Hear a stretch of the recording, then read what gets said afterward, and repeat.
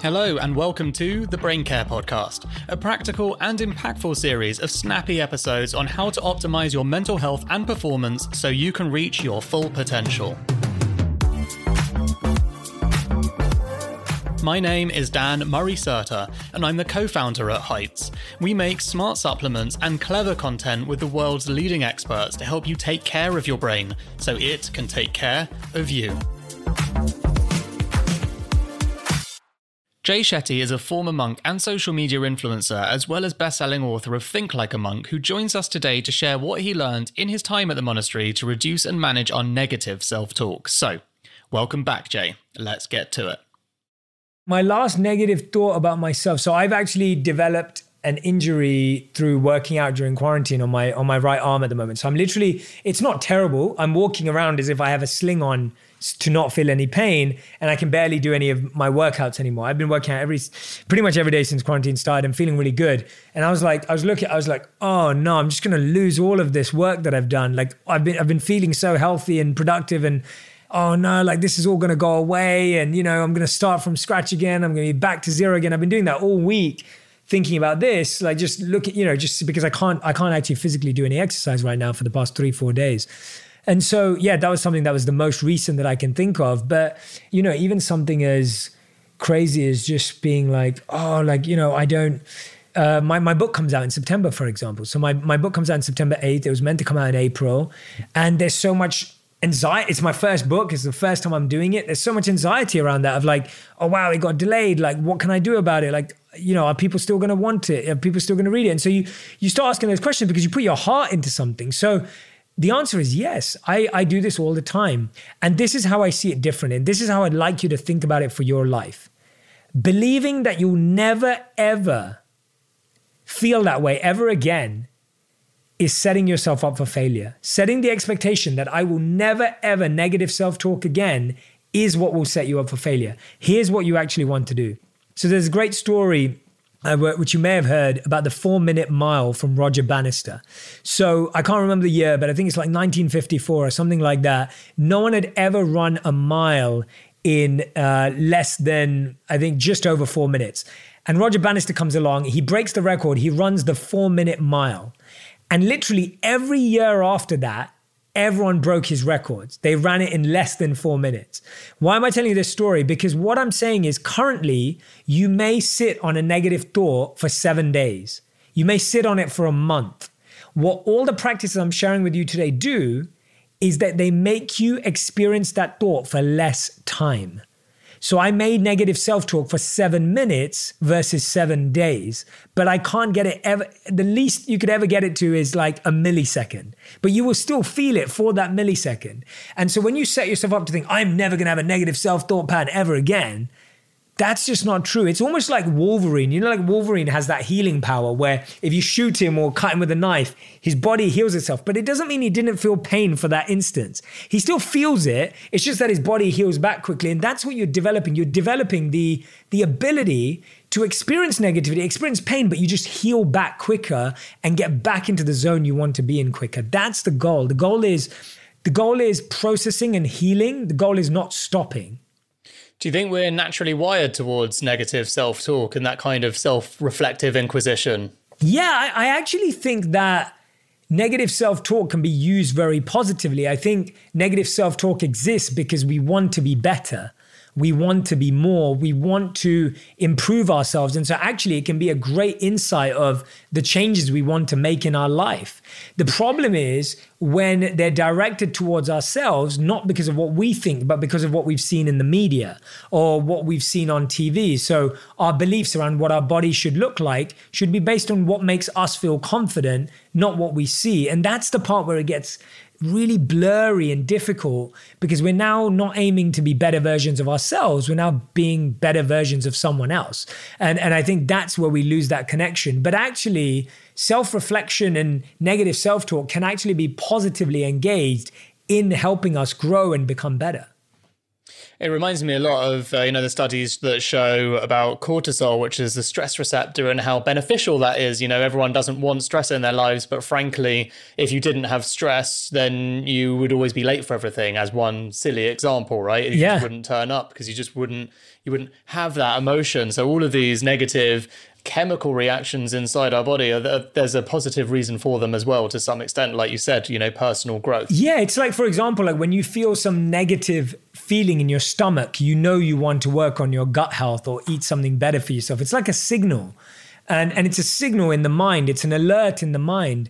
And the problem is that when you keep suppressing that alert, the problem only gets worse. So for example, if you have stomach pain every day and you ignore it for a week, it's only going to get worse. And so similarly, if you have a negative thought in your mind and you don't address it and you don't give it the attention and the awareness it needs, it just gets bigger and bigger.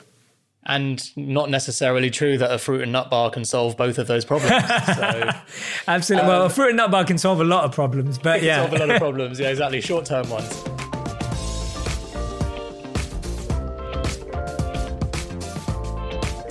What kind of practices have you actually developed as an adult to try and manage this process then? Do you have a conversation with yourself when you catch yourself doing it? Yeah, I think one of the biggest things I like to have is have that certainty in my routine and have a certain plan of action. So I think every thought you have or every pattern you have, what I love doing, and this is something I developed while I lived as a monk, and I absolutely fell in love with it, and I really believe its power, is almost scripting out the dialogue that your mind currently has when it has negative self-talk. It really helps to write it out. It really helps to voice note it. If you're not a writer and you don't like your handwriting anymore because you haven't seen it for like 10 years, then voice note it to yourself, video record yourself if you love the look of your face and your voice at the same time. But listen back to yourself. Two things are going to happen. Either you're going to laugh at yourself and be like, I can't believe I talk to myself like this. Or you're going to cry and feel emotional and be like, wow, I can't believe I talk to myself like this. And just processing the way you're speaking to yourself is such an important thing. The next thing you want to do is you want to write the script that you want to say to yourself when that thought arises. So whenever that thought arises, so for example, if I'm in the gym and let's say I'm doing a plank and I'm trying to do a plank, instead of doing 45 seconds, I'm trying to do a minute 30. And my mind at a minute 10 starts to go, I can't do this. I can't do this. I can't do this. I've rewired that to be like, no, I can do this. I can do this. I can push through this. Now that's a simple example, but it gets deeper and more complex when one of the things that I was really trying to train my mind in was ego and self-esteem when I was a monk and trying to figure out the difference between the two. And so for me, I realized that when people congratulate you or people say good things about you, it's very easy to get arrogant and egotistical.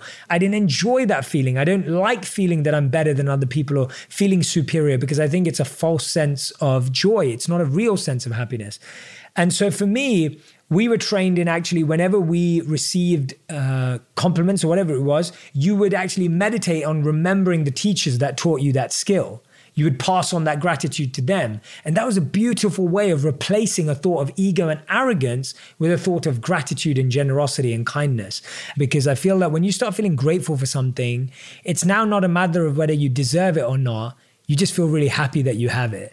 You're not falling into arrogance of what you have, but you're also not falling into, I don't deserve this. You finally find a space where you're just like, I'm really grateful for the experiences I get to live through and how amazing it is that I can. And then how can I pass those on? How can I help other people have some amazing experiences as well? I love that. Well, what are your top 3 tips then for managing self-talk, negative self-talk and emotions? Yeah, my top 3 tips would probably be... So I think spot, stop, swap's definitely one of them. As I mentioned earlier, you want to get into that habit of spotting, stopping, and swapping. When you have a negative thought or you have a negative emotion or feeling, sit with it and ask yourself, why am I having this? Where is it coming from? That's the first step in building a positive mindset. You need to spot why you feel negative, where it comes from. The next thing you do is you want to stop and have a time for reflection. Often we don't give ourselves this time. We rush to a false antidote. So giving yourself some time to just pause for a second and say, well, what do I actually want it to be? How do I want to feel? And I find myself asking this question of how do I want to feel rather than what do I need to do more important. A lot of people go, well, what do I need to do with this emotion? And the truth is you can't do anything with an emotion. You have to ask yourself, how do I want to feel instead of feeling this way? And maybe you'll say, I want to feel confident. I want to feel motivated. I want to feel organized. I want to feel inspired, whatever it may be for you. And then finally you swap. you swap that thought with a thought that shifts you into action. So I call this methodology spot, stop, swap. The second thing is you want to get really close to that negative self-talk. You don't want to just let it build. You don't want it to just continue. You want to get really close to it, get to know it. And that's why writing it down, voice noting it to yourself, and analyzing it on the page, out of your head. Get it out of your head and onto paper, really important.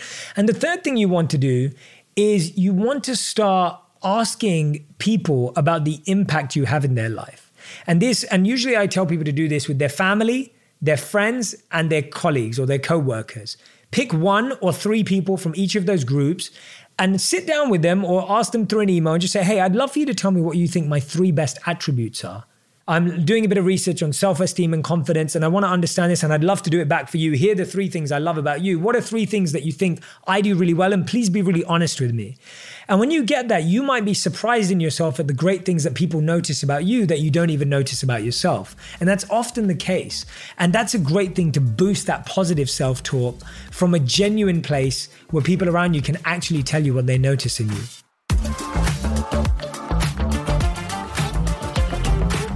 Thank you so much for listening to this episode of the Brain Care Podcast. Don't forget to leave us a review and subscribe so you don't miss any future episodes, and follow us at Your Heights on Instagram and Twitter for daily doses of brain care. If you want to know more about how well you're feeding your brain, you can head to yourheights.com/brainfood to get your free score from 1 to 100 and start taking action from there. See you next week.